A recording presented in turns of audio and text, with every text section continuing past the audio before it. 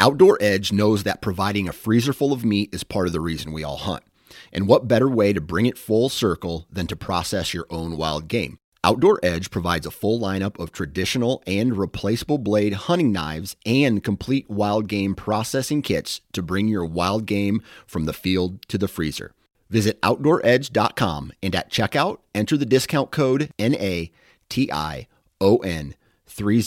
for 30% off.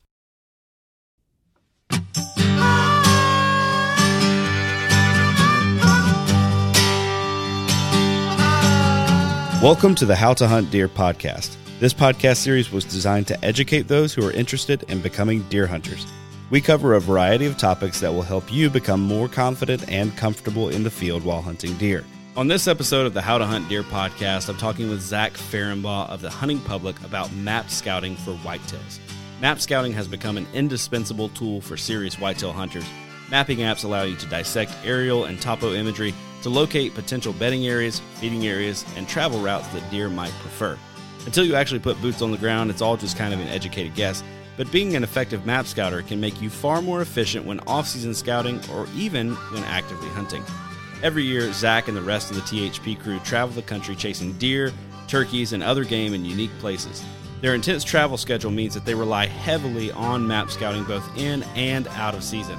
It also means that they've gotten really good at recognizing those terrain and habitat features that deer tend to gravitate to no matter the region that they're hunting. In this episode, I chat with Zach about some of the things that are consistent when it comes to map scouting, no matter where it is he is hunting. The next few episodes of the How to Hunt Deer podcast are going to explore map scouting different terrain types in greater detail and how you might approach them a little bit differently depending on where it is you hunt. You might want to grab a pen and paper for this episode because Zach drops a lot of really great information for us. Now let's jump right into the conversation. All right, joining me today for the How to Hunt Deer podcast is Zach Fehrenbaugh from the Hunting Public. Zach, how are you today? Doing good, man. Just cranking away at some editing. Feeling like I'm running out of time, but that's kind of every year, really. At the end of the day, it's like always a scramble to get ready for the next season, and here we are, scrambling. Are you going to crawl your way out from underneath all that footage anytime soon? I actually do have something pretty fun planned. I'm going to go back to visit my buddies, Ben and Keith, and we're going to do some scouting and just try to get out of the house a little bit. I mean, I live in a pretty cool place right now to do outdoor activities, but there's a lot of snow up where I really want to be scouting for like elk and stuff like that. And when it's summertime, I can kind of do more stuff here. But when it's wintertime, it's nice to kind of go to the east and kind of get back into the whitetail woods and do some scouting. And so I'm going to probably get a couple days at least to go walk, look for some spots, and then back to the editing for a little bit, and then down to some southern state to start turkey hunting. I don't know that we've fully decided on exactly what we're doing, but we're just going to kind of do our typical down south and work our way north until we start to go west, and then the season will end, and then summertime, and we'll start scouting for elk and deer and again, and then to deer hunting. It's just kind of it's a yearly cycle, man. It's kind of fun how it's played, like kind of ended up working out so you kind of know what to expect. Sure. Every year now. So that's fun. Sure. So do you guys think you'll, I'm sorry to laugh when I say this, do you think you'll go to Florida again this year? We don't have time to do it this year. Okay. I am sitting here at first when we were like, man, we're not going to have time, or like that's going to be a push, I was like, yeah, that's not a big deal. But then I'm sitting here kind of thinking about it now as in getting closer to when it's about to start. I'm like, man, I kind of do want to go back down. I mean, I do want to go back down there. I think next year I'll probably try to convince somebody to do it. I mean, it's definitely not for everybody. It's a weird place down there. It's honestly pretty freaky when you're not used to stuff like that. Just because of the water is a big deal for me. Like I've never hunted in such wet areas, like to where you're better off not wearing shoes. Like it's honestly so wet that if you're trying to keep yourself dry, you're not going to do it. Right. So the biggest thing that freaks me out is like the unknown of like, am I just gonna fall in this huge like hole of water? You know, because you hit that every once in a while, and you look down, you're like walking through knee-high water, and you look over, and there's just like an 8-foot hole of just crystal clear water, and it's like, man, if it was dark and I wasn't, familiar with this area, who's to say I wouldn't fall right in there? But I think really that's the only thing, and honestly, there's still no risk. I mean, you fall in, and worst case scenario, you lose some gear or something. It's not like I'm worried about dying in there, but it's just intimidating when you've never dealt with it. And I think in the grand scheme of it, like risk isn't really that much higher than other places, but it is like freaky. Yeah. And I'm glad that I'm able to do it with somebody else, because if I was alone out there, it'd be real freaky. For sure. I've hunted some spots of Louisiana. They're just straight swamp, and I wouldn't do it alone. I mean, And hey, better to look over and see an 8-foot hole than to look over and see an 8-foot alligator. And right. So, that too, and we saw that too. I'm sure you guys did, man. It gets sketchy down in Florida quick. Yeah. Oh shit, man. Yeah, well, I want to do it again for sure. I don't want to count it out, and like I don't want it to be like a deal where it's like, oh, that's too much. It really was fun. It's just like this year, like I was telling you before we started, it's just we've got so much we're trying to do right now that it's quite overwhelming. So hopefully we can even go turkey hunting at some point this year. Maybe in May. You gotta talk the guys into flying you over to Hawaii for their March 1st opener. At some point, that I think we'll do that. I don't know exactly when, but I would say it'll be. I mean, there's only so many things you can do on March 1st, so that's it's right. Like as long as we can find a way to get a little bit quicker at editing all these videos, then maybe we'll do it someday. I'm sure we will. Honestly, it's just a matter of time. Sweet. Well, Zach, thanks for coming on the show today. I'm kicking off a little bit of a series here with the How to Hunt Deer podcast. And what I wanted to do is take a step back and look at e-scouting from a big picture point of view. And I'm going to have several guys on to talk about different terrain types, different geographical locations where they are doing their e-scouting, so that I can kind of make this relevant for different guys in different settings. But I wanted to kick it off with kind of a big picture view and say, okay, what are the things that are consistent everywhere I go, no matter the terrain type, no matter where I find myself, no matter the vegetation that I'm going to run into, what's going to be the same everywhere? And I thought, who better to talk to than Zach from the Hunting Public? Because, man, number one, you've been all across the country. And number two, pretty much every time I hear you talk about obsessively e-scouting all the time. So I thought, man, if there's somebody who knows how to look at a map, this is the guy. And so I wanted to get you on and kind of point us in the right direction. So to kick things off, as you take a piece of property and you decide this is the property that I want to hunt, I'm assuming that you've gone through some kind of vetting process for this specific piece of property that probably involved some sort of preliminary e-scouting before you dive in too deep. So what are some of the things that you're looking for in a property that get you excited and say, this piece is worth more of my time e-scouting? I think there's going to be a lot of like cliche things here. And like, I guess sometimes from the perspective of doing, like back when I was trying to learn more about it myself, there'd be a lot of frustration and like, oh, okay. Like, yeah, I understand. I'm trying to find a place that is hard to access, but what does that look like? So, I mean, I'll try to make it as non-cliche as possible, So the first thing that I really like to do is find the two main things, like, and basically when I find these, I feel confident, like I really only need two things, and it's hard to access or like potentially overlooked, which we can dive into a little bit more specifics of that in a second, or looking for areas with high diversity. Basically, what I mean by that is multiple different habitat types. So, depending on where you're at in the country, your habitat breaks are going to look a lot different. Like if you're out in the Midwest, or I guess Western Midwest, like Nebraska, the Dakotas, Kansas, Iowa, even Minnesota, Wisconsin in some situations, or Illinois, basically looking for, in that situation, you're looking for like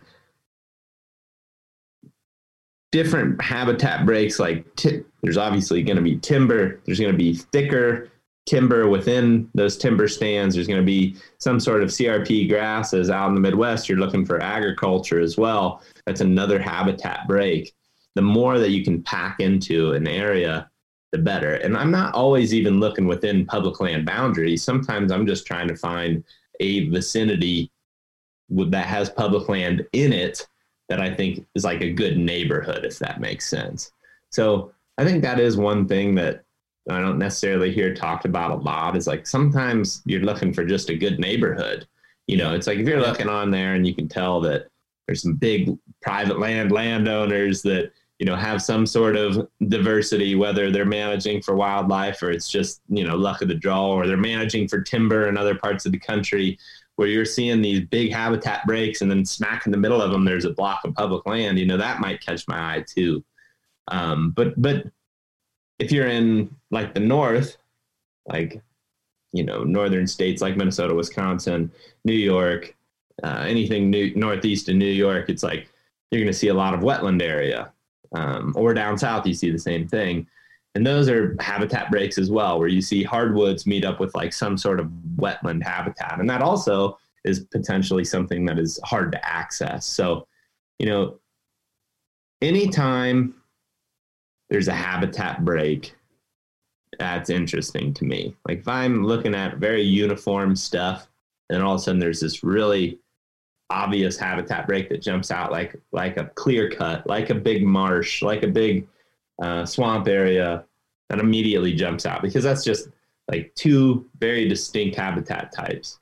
And the more of those, the better. If there's like I'll use an example of like hill country. If you're in hill country, solid stand of timber, you can tell that there's some sort of timber cut up on a ridge, but then down in the bottom, you can tell it kind of flattens out and there's a bigger creek bottom that has some different stuff growing in it. Now you've got three habitat types. You've got your just regular stand of forest, you've got your cut stand of forest, and you've got a creek bottom with some added diversity due to the fact that it's wetter down there. And, maybe it's just because it's wetter down there, you get a different type of soil, you're down lower in elevation, whatever. So it doesn't always look exactly the same from spot to spot, but you're essentially looking for that habitat break no matter where you're at. And it's going to just look a lot different depending on what particular piece of land you're looking at. And then on top of that, the access thing, or the something that's hard to get to. And I'll use a quick outline of what I look for. Generally, I'll just zoom out and I'll take a look at a big scale of public land. And I'm just looking at how the road systems work through that. And honestly, I don't really pay as much attention to a bigger road right out of the gate, like on OnX, for example. If I'm looking at OnX, I can tell a road is, paved versus like a county, some less maintained county road, whether that's a dirt road or just a, much smaller, less traveled paved road that's some county road that, maybe there's a few houses on, versus a road that people are taking to commute to work. If the people are taking a road to commute to work, they probably see a lot of stuff that's going in and out of there, and they're probably more attracted to that particular piece of land. So like local standpoint, or even traveling standpoint, if people are coming in non-resident to hunt, they're going down those more popular roads more frequently. Like it's just kind of like one of those things, like consistently, if there's a bigger road, there's just more people on it, bumping the odds of people being interested in hunting it. So yep. To me, that's something that jumps out. So I'll look wide view, look for popular roads, and then I'll look for where public boundaries touch roads. So the less boundaries that touch roads, the better. For example, if a piece has got roads all around it where you can access from every direction, not to say that I haven't hunted those areas and had good success doing it, I just typically kind of write that off first. It's like, I'll look at that later if I need to. But as of right now, I'm looking for something that like is a little bit harder to access. It doesn't have as obvious of a spot. You know, if you're looking at a big piece of public land, for example, and just generally speaking, it's a big square, and right through the center of it, there's just a big, 2-lane highway that, people are driving all the time. Yep. It's like generally right around that, there's a buffer of, probably 500 yards, half mile, 3/4 mile, whatever, that people are more likely going to be there. Yep. Again, not to say that that's 100% true. It's just like kind of what I prefer to look for when I'm first looking at a piece. And another thing that's really hard, a really good example is like if you're dealing with any elevation change, if you can go straight up right off the road, people hate doing that. Like it's so consistent.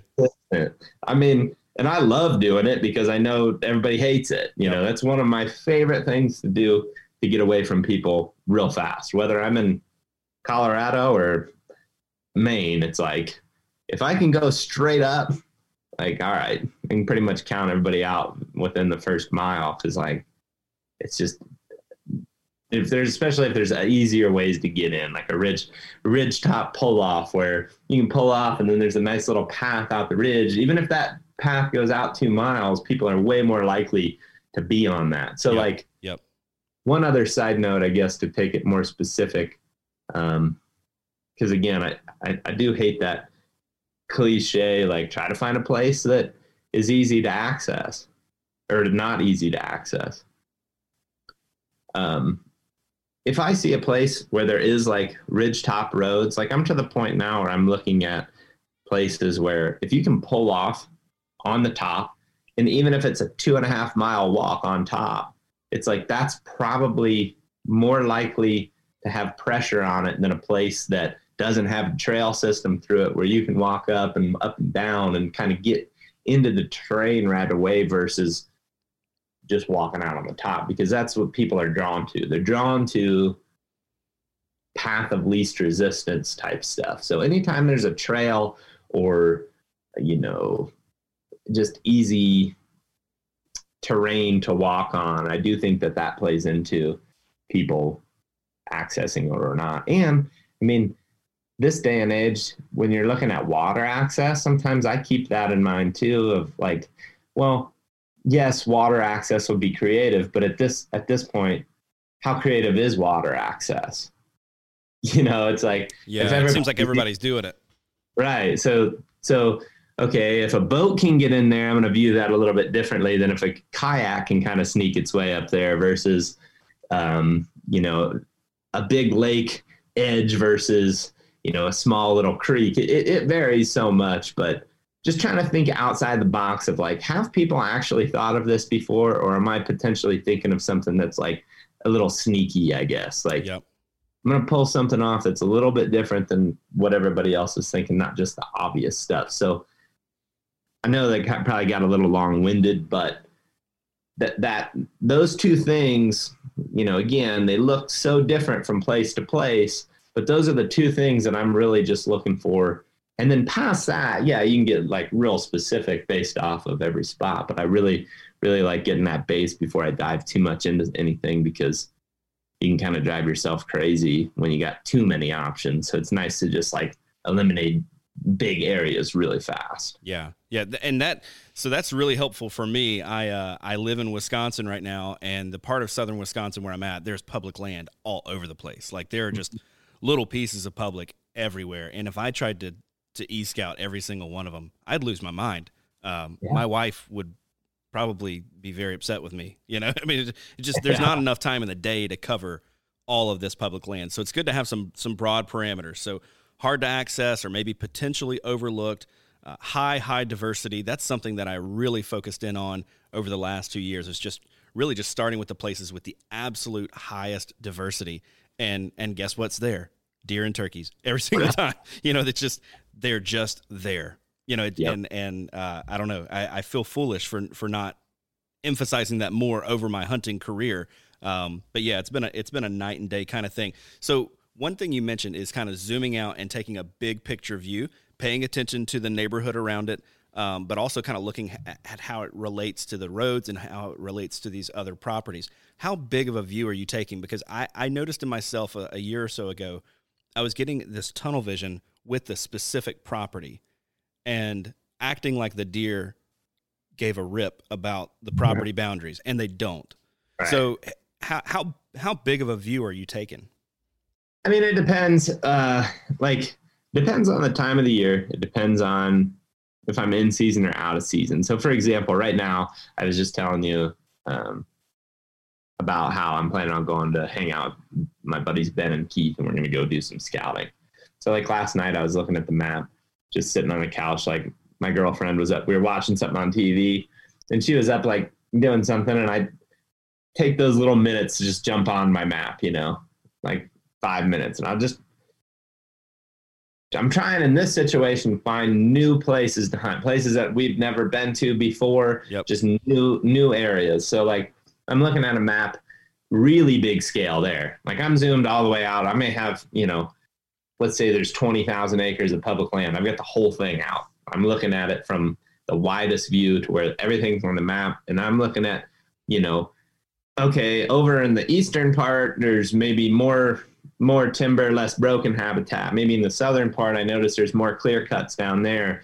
Maybe in the northern part, that's all just kind of like, pretty populated. There's kind of a smaller town up there, more big roads up there. So I start immediately then focusing like, okay, we'll look on this east side and the south side. And then as I take that closer and closer, I kind of just eventually get to a point where I start looking at like what I think of fairly realistic whitetail day to day. Like what when you look at the big picture, I guess, of like where he's a home range, for example, let's say 2 to 3 miles, you start kind of looking at where within that he would spend his time. Where is that fallen into public land? Where is that fallen just outside of public land? Is there any areas where maybe there's going to be a bunch of does potentially, or just a high deer density in general because of some sort of edge? So like, I like to just continue to like scale it down. And next thing you know, you're looking at those very fine details within that and trying to pick out specific bedding locations. And, all this, this how to hunt podcast, like, don't expect even within 2 to 3 or 5 years, this to just like, this is something, I mean, doing this for like a really, really long time. I mean, I've been looking at like maps on an intense level since I was like in high school, which is, a long time ago now. It's like a whole decade of just like staring at maps obsessively. And I think that, the more you do it, the more, and this is really important too. When you finally will get to this point where like, you are just kind of beating your head against a wall. Like, okay, this spot looks really good, man. Well, then you got to go get your boots on the ground, actually see what it's like. Because if you don't, you'll just go insane. And I mean, I do that all the time because I don't have a ton of time to scout, actually. Sure. So I get to a point where I'm just like, I just got to go do it. I got to just go see it. I got to go either hunt it or scout it, because it's like I'm going crazy just thinking, of the specifics. And reality, you don't totally. I mean, I guess if you look at every single like platform that you possibly could, if you're looking at Google Earth, you're looking at Onyx, you're looking at whatever other hunting apps are out there, whatever other, satellite and topography maps you can find, you can really, really figure a place out pretty dang good. But at the end of the day, you still have to put boots on the ground to see what subtle changes are out there that really make a difference and dictate how the deer move or bed through an area. And I think there is that fine line where at the end of the day, you can look at it big scale. You can start to get all the way down to where you're looking for those specific spots where you think deer bedded. But then once you get to that point, like, just get out there and see it. Because if not, like I said, I really drive myself crazy sometimes just wondering, like, is that place good? That's why I'm excited, like, coming up this weekend to be able to go put my boots on the ground and just kind of, either cross off or like pin these spots that I think might be good. Yep. Because as right now, I'm talking years of looking at them on a map. I'm like, all right, I'm going insane. I gotta break from the places I've been hunting and check something new out. That's right. That's good. So, all right. So you've picked your spot, right, based on the diversity that you want to see, based on the access that you want to see. Now that we've narrowed it down to a specific place, like where you're going to be going this weekend, you're about to go put boots on the ground. As you were making that transition to, all right, this is the spot. Now this is the sort of the area of the piece that I want to check out. What are some of those specific things that are, no matter the habitat type, no matter the terrain, that you're saying, this is probably, going to be a place where deer are bedded. This is probably going to be a place where deer are feeding. Like, what are some of the common maybe features that they share? And this is another one of those conversations that could kind of slip off into some of the cliche answers, right? But just maybe just some basic general guidelines as to what am I looking for? Well, first let me say one thing that I think is super important, and we might accidentally pass up just because we're getting excited about specifics of deer. I think one thing that is really, really, really, really helpful, and I do so much, and it like sometimes feels like it's not productive, but it always is. Go drive a zone or an area first. So like, let's say you think you have this specific spot. Before you just pull right up to the first pull off, park it, jump out and haul it up into the hills or into the marsh or whatever, like go get a feel for what's all around the area. You may drive around the area and realize that like, oh, when I was looking at this satellite image, this was all a big grass field. And now it's a big cornfield, which will make a difference as to, depending on what you want out of that piece, it may be good or bad. There may be a neighboring clear cut. There may be some fence rows on the private land that you thought, oh man, maybe deer are traveling, from the private land over here along this fence row that's real thick into the public land, whatever. And maybe they clear that.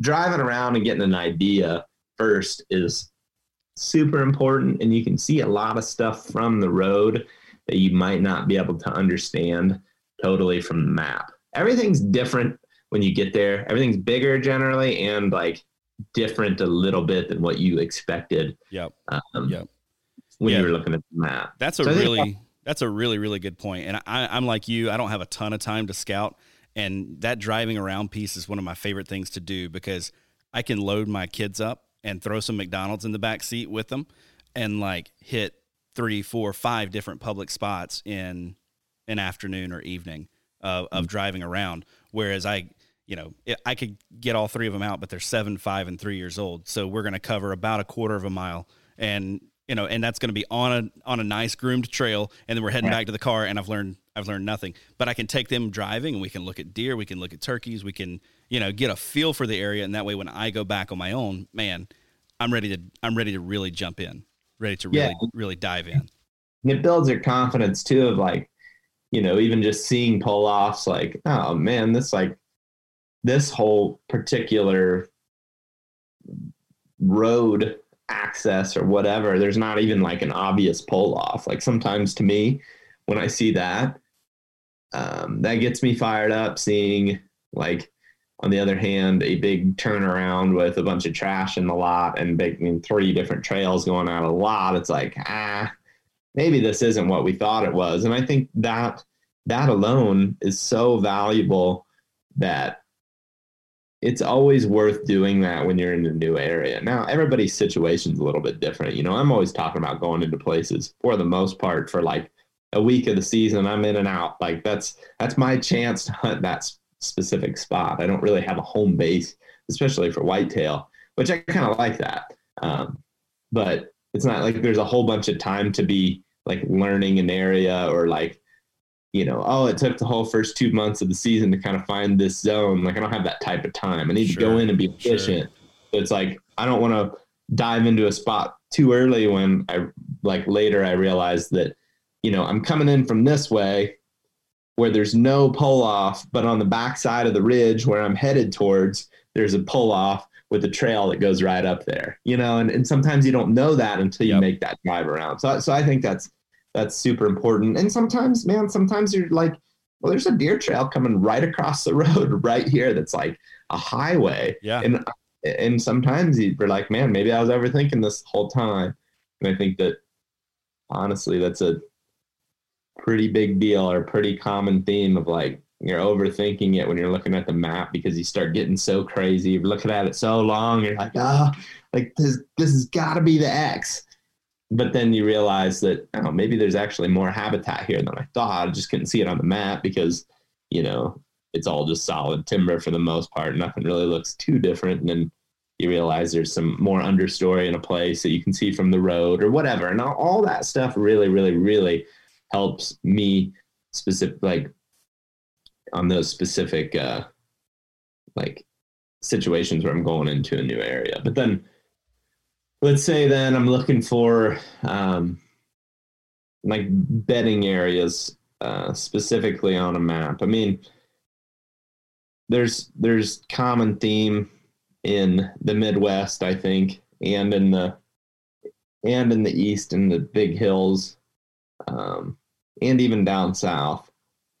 It depends obviously on what you're looking for, but edge and terrain are going to dictate edge, terrain, and wind direction, I guess, then are going to dictate where deer are bedded. There's in hill country, for example, any time where there's like something that's flat, I guess, and this is weird too. And this is where hunting a lot of different places can kind of get in the way. Because like I start thinking like I'm going to say something, but then I'm going to say with the exception of this type of hill country, because you know, like your Wisconsin hill country is so much different than a lot of the like Appalachian hill country. Sure. Like, Oh yeah. Very, very, very different lay of the land. Yep. Very different ridge systems. The way it's all set up is different.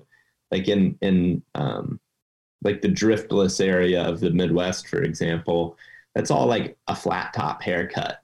Like everything's just flat. Yep. But then it drops, you know, then terrain drops from there. It is hilly, but it's not like a high hill where like you're down here and there's something that goes way up there and that's like this standalone thing. Like in the driftless area, every human activity happens on top for the most part. Like houses are up there, your big ag fields are up there, big farms are up there. And then like deer kind of come up to feed. That's a little bit different than what you would maybe see in Kentucky, where there's just a lot more ridges, a lot more stuff going on, a whole bunch of, you know, different ridge systems. But yeah, and actually opposite direction of movement down there. I mean, a lot of bedding high and feeding low, as opposed to bedding low, feeding high kind of situation.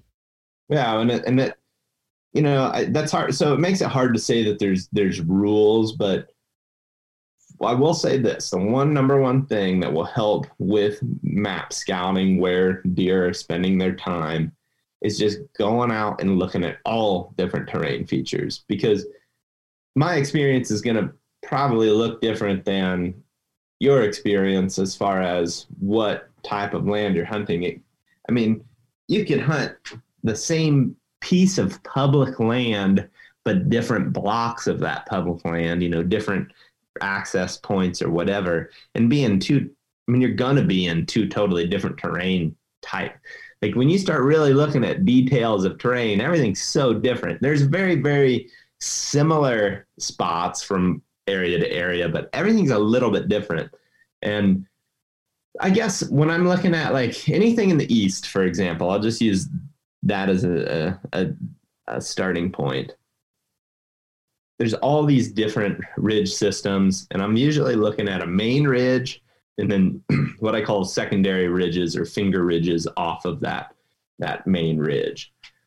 And generally, there's like 3 different levels of bedding. There's either deer that bed up on the tip top, and those are kind of like the highest points on the whole ridge system, like high points or knobs is what we call them a lot of times. And those deer seem to want to bed up at the very top of the world. And a lot of times as the season gets later and later, and the visibility in the timber gets more open, they can be up high like that and they can just see so far. And if the wind's blowing from the north, they'll bet on the south side. If the wind's blowing from the south, they'll bet on the north side. Yep. If it's warmer and it's really, if it's a hotter day and it's, in the later part of the season, it's like 60s as a high. Yeah, they may bet on that north side in the shade, especially if they've got the south wind. So those things kind of dictate where exactly within that terrain feature that bed may be, or where they may be spending their time that day.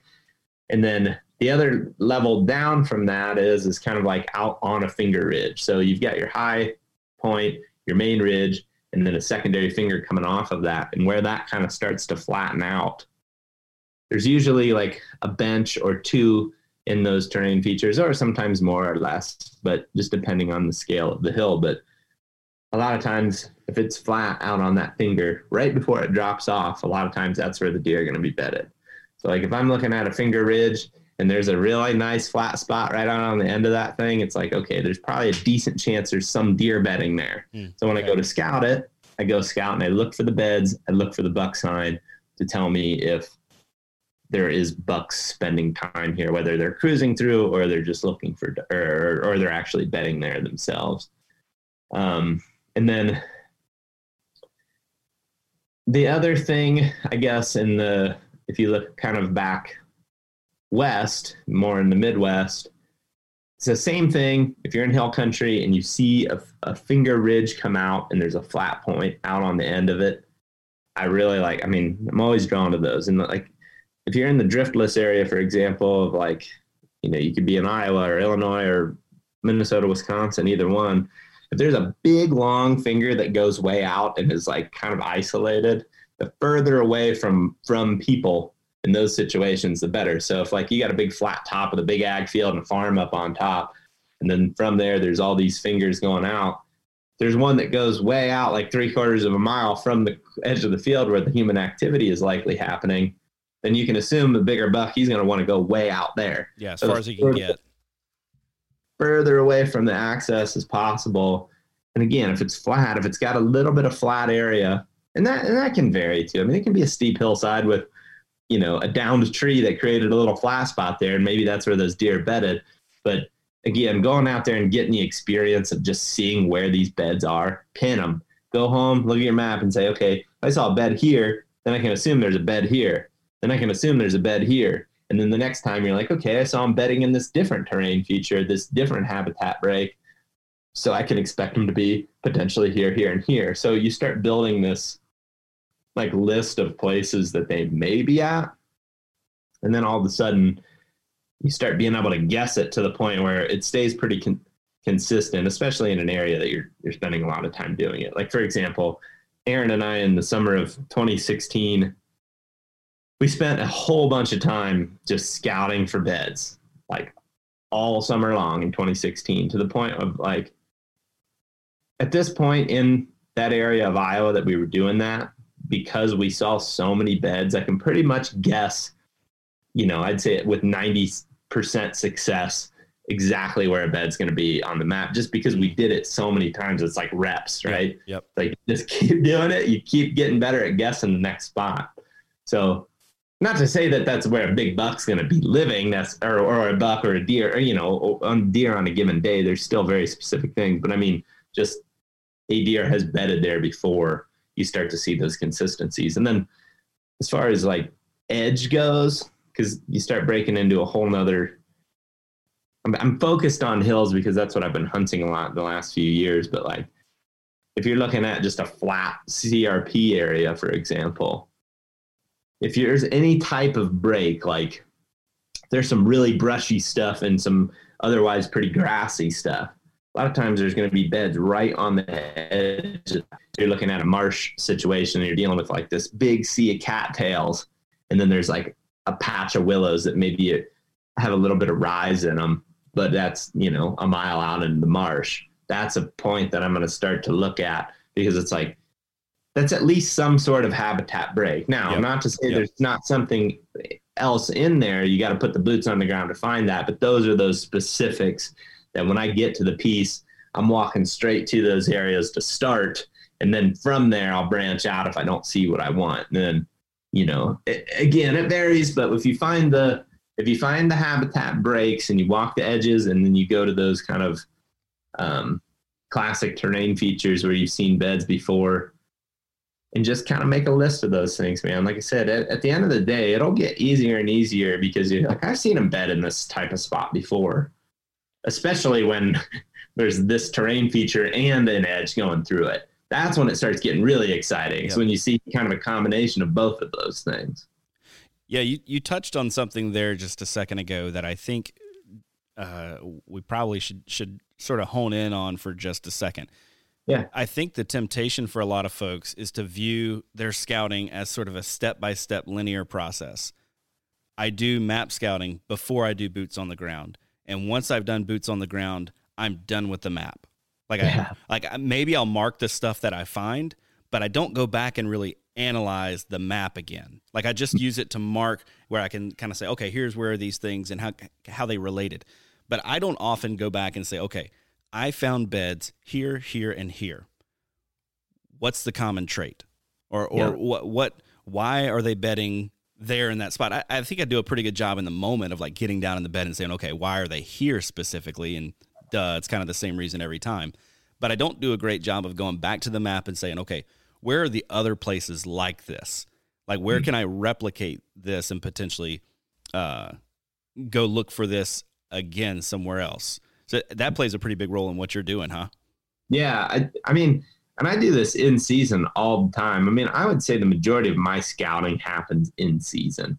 Like I do a lot of looking at the map now, but I'm not there. Like I'm sitting in Colorado in an office editing turkey videos. I'm not here scouting. Like I'd love to be, but like, it's like that this is catching up on work time. Like I don't have a whole bunch of time to just like do that day in and day out. Although I'd love to, and I know it would make me better for it in ways I just don't have the time for it. So I'll use here's a story that I'm really happy about. I'm really proud of this particular hunt that kind of is like in season scouting, taking what I had been seeing throughout the season in a particular area, and then just like going to a completely new area blind and shot that guy up there. The jackalope on the wall? Yeah, the jackalope. So, man, I was in hill country stuff, and I'd been hunting archery in this spot quite a bit, and had been close a couple times, and that was during the rut, and I was back for gun season. And I kind of made this odd loop into the spot that kind of the zone that I was wanting to hunt. There was this specific ridge that I was working my way back to that I'd been bow hunting on some. And on the way back there, I kind of took this roundabout route and kind of was starting to go up and down these fingers. So there's a creek bottom. Let's just say the creek bottom's running north and south, and there's these fingers falling in from the east and the west. So very, very uniform, like finger ridges dropping down to this creek bottom. And every time I'd go up and over the nose of one of them, I'd see a bed. And I'm looking at the map, and I'm like, so then I see a bed, and I kind of get flustered, and finally I'm like, all right, I got to just get to my spot. So I go get to my spot, and by that point in the season, situation had changed. I think during the rut, the bucks were in there, they were cruising through there, but now I'm sitting there, and I'm like, I just don't feel good about it. I didn't end up seeing any deer that night, but the whole time I was sitting there, I kept looking at the map. And I thought, well, how am I supposed to know where a big buck is going to be when all of these ridges are all the same, but they're real spread out? So basically, like if you look at my hand like that, that's basically how my fingers, that's how all these ridges lined up. But from one nose being my fingernail, let's say, to the next, we're talking like 350 yards. Wow. So like big terrain. Big terrain, like down and back up to the other one. And, sometimes maybe a little more, a little less, but like a good ways to where I don't feel like I can set up on, this middle finger and catch a deer that's over on the ring finger. Sure. That makes sense. Like it's just too far. He's probably not moving that far in daylight because he's probably bedded there and he's just going to stand up and feed on whatever. Now, again, all uniform timber. There wasn't any like major, there wasn't any major edge in these particular areas. So I'm like looking at this. I'm like, man, there's 10, because again, they're on both sides of the creek. That's what's happening. I'm like, there's 10 places a buck could be. Like, how am I supposed to guess where he is? So I sat there and I looked at the map, that whole, like, I probably wasn't paying enough attention to where I was actually hunting, but I don't think it mattered because like I said, I think it was dead zone at that point in the season, but I just kept looking at the map and like literally an hour away, like a totally different spot.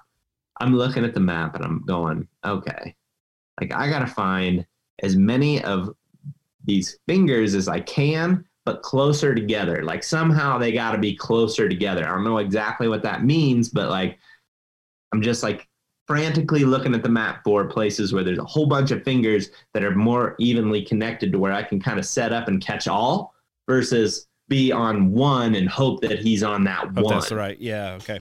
Yep. So what I ended up finding is like a high knob with those fingers coming off of that. So it was all kind of connected. It was more of a cone shape versus like fingers going in, if that makes sense. But off that high cone, there was those same fingers.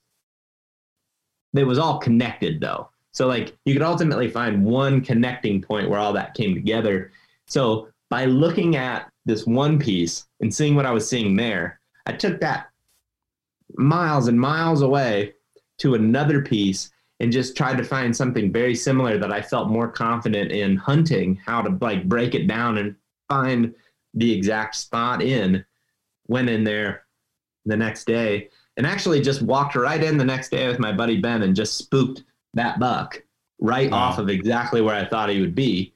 But then same deal. We looked at the map and we found the very next spot that looked exactly like where we were from and went over there and set up and killed that same buck, just basically bumped and dumped him from one terrain feature to the next that looked exactly the same. Wow. Yeah, so he was bedded in a place that looked like this, whereas the next one, go there, kill him.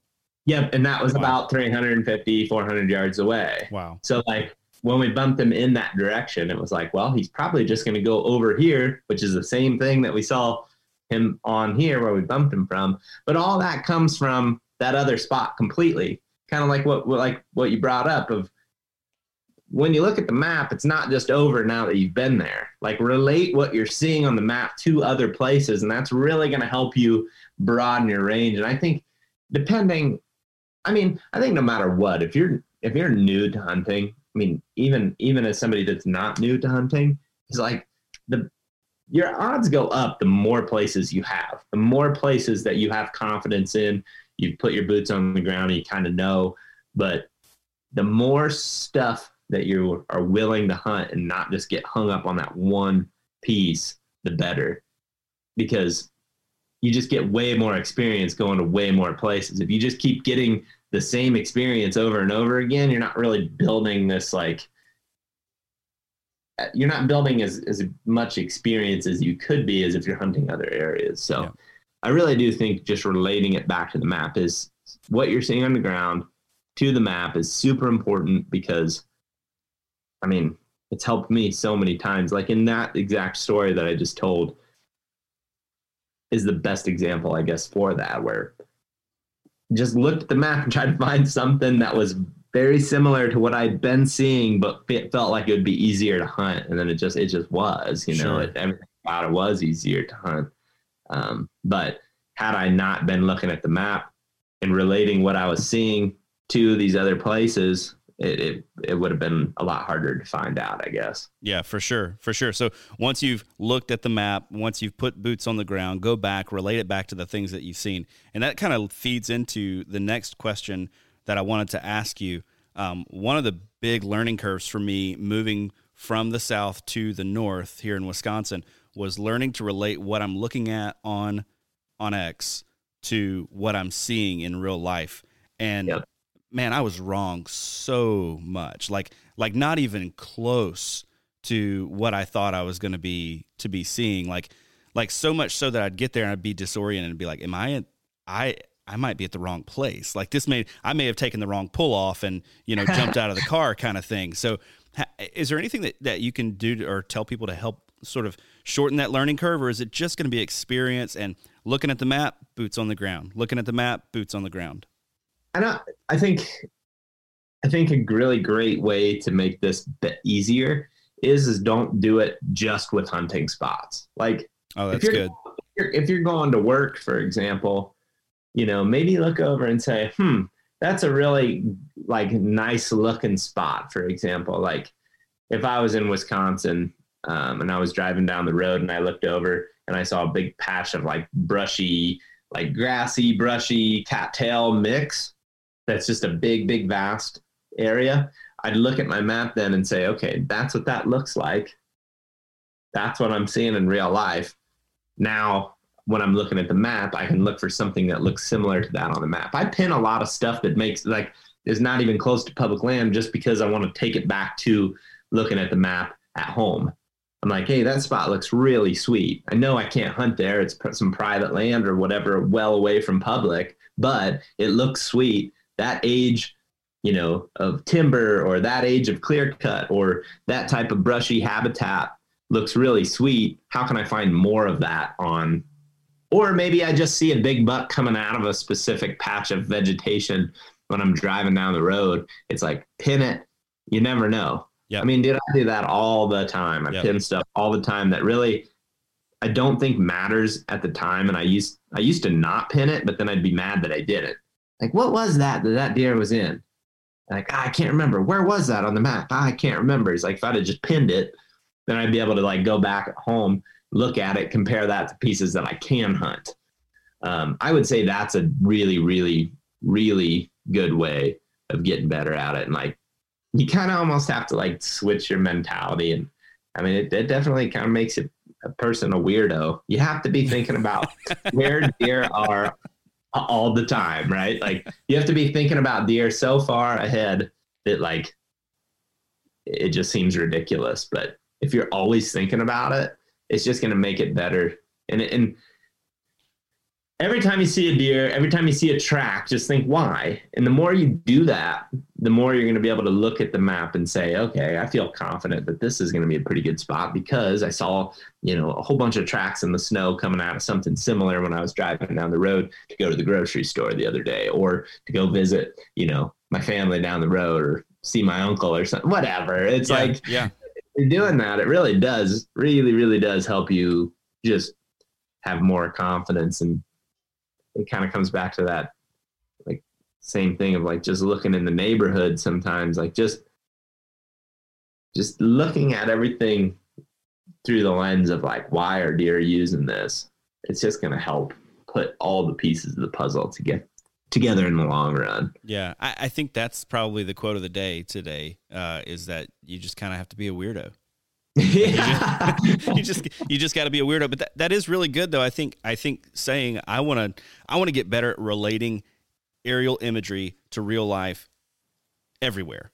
If I'm on a hike, start looking like just pay attention no matter where I'm at, no matter what I'm doing, just be relating it to that so that I can be better and sort of honing those skills outside of just deer hunting or scouting.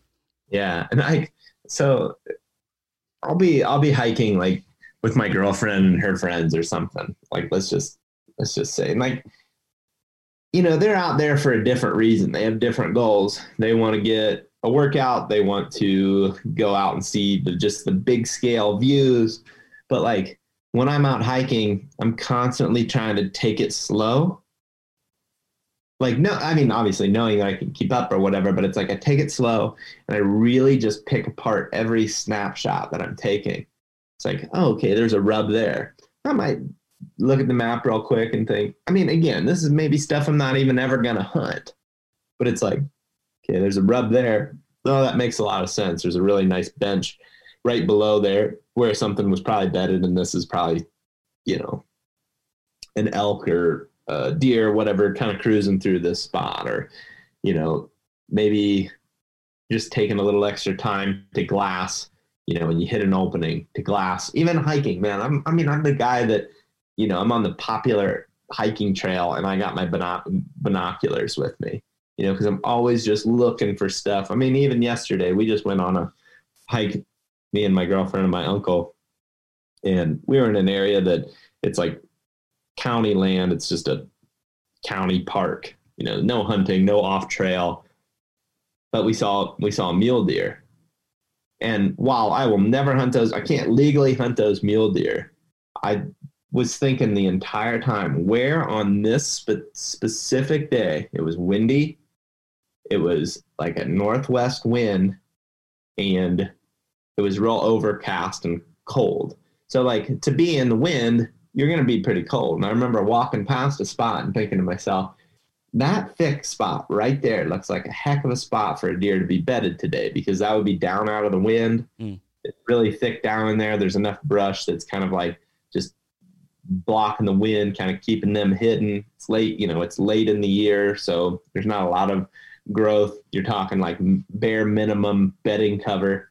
He's like, that spot makes a lot of sense. Sure enough, on the way back, by the time we were coming back, it was getting cold enough that pretty much there was only one other car in the lot, and the person was sitting in their car. So like nobody was even else was out on the trail. So when we were coming back through, sure enough, there's a bachelor group of muleys that was coming up out of that spot. Wow. Feeding.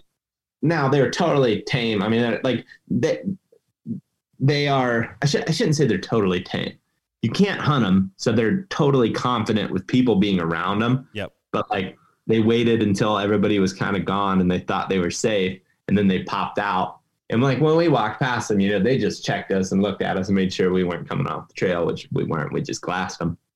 But it's like, even stuff like that, you can take that to a real life hunting situation. Never hunting that. Yep. I cannot legally hunt that. Never will be able to for as long as I live.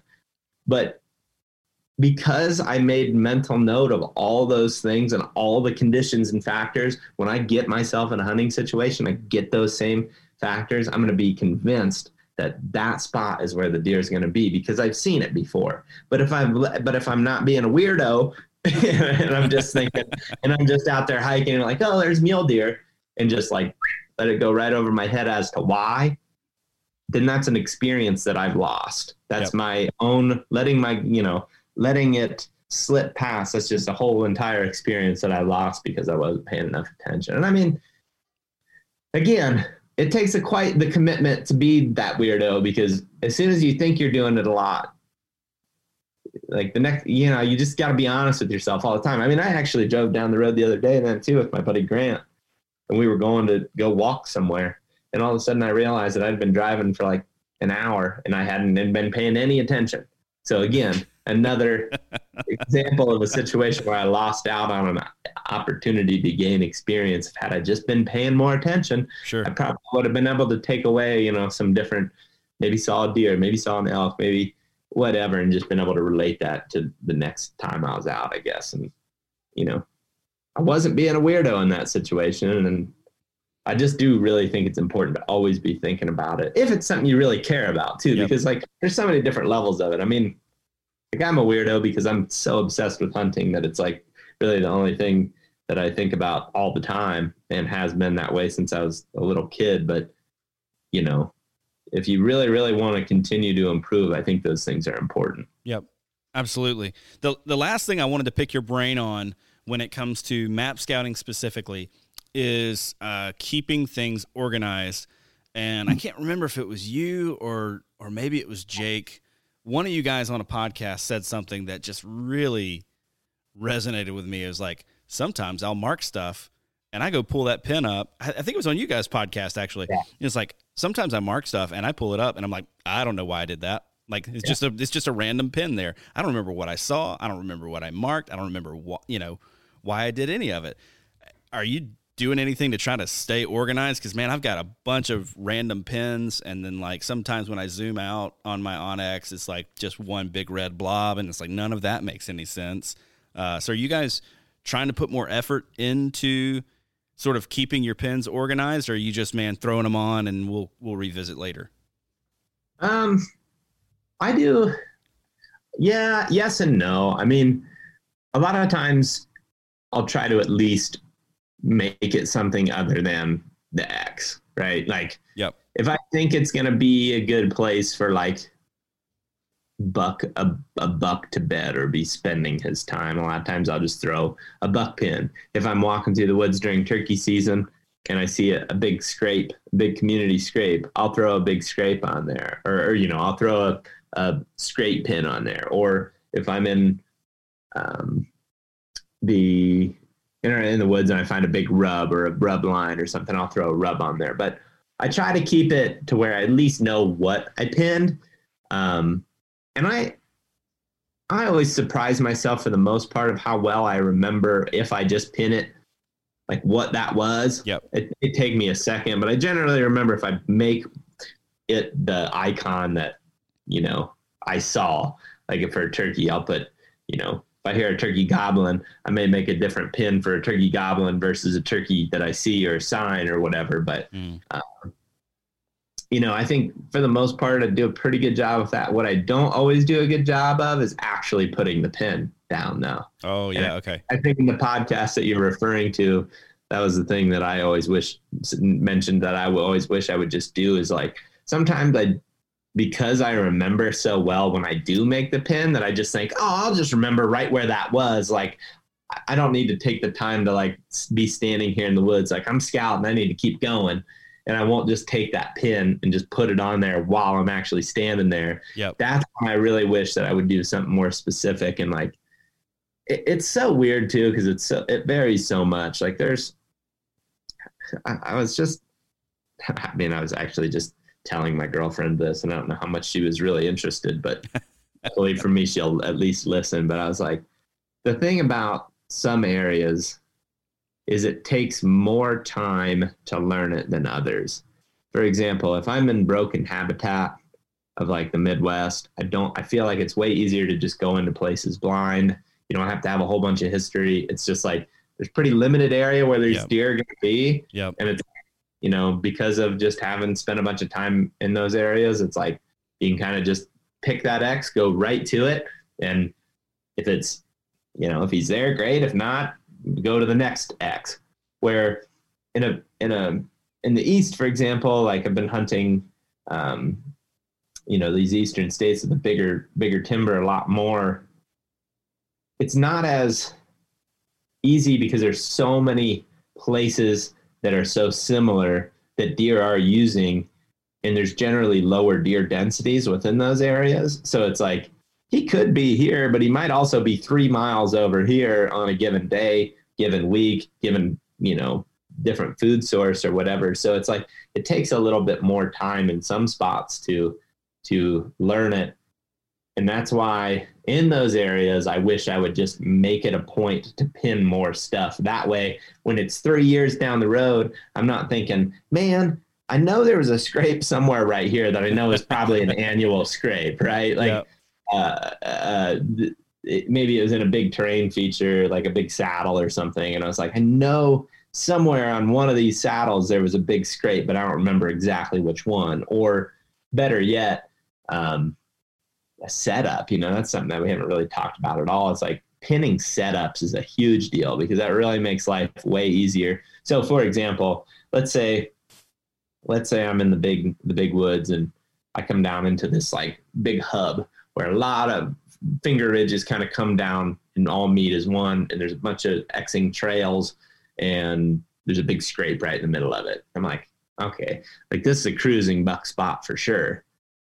At some point, given the right situation, I'll probably set up in this spot.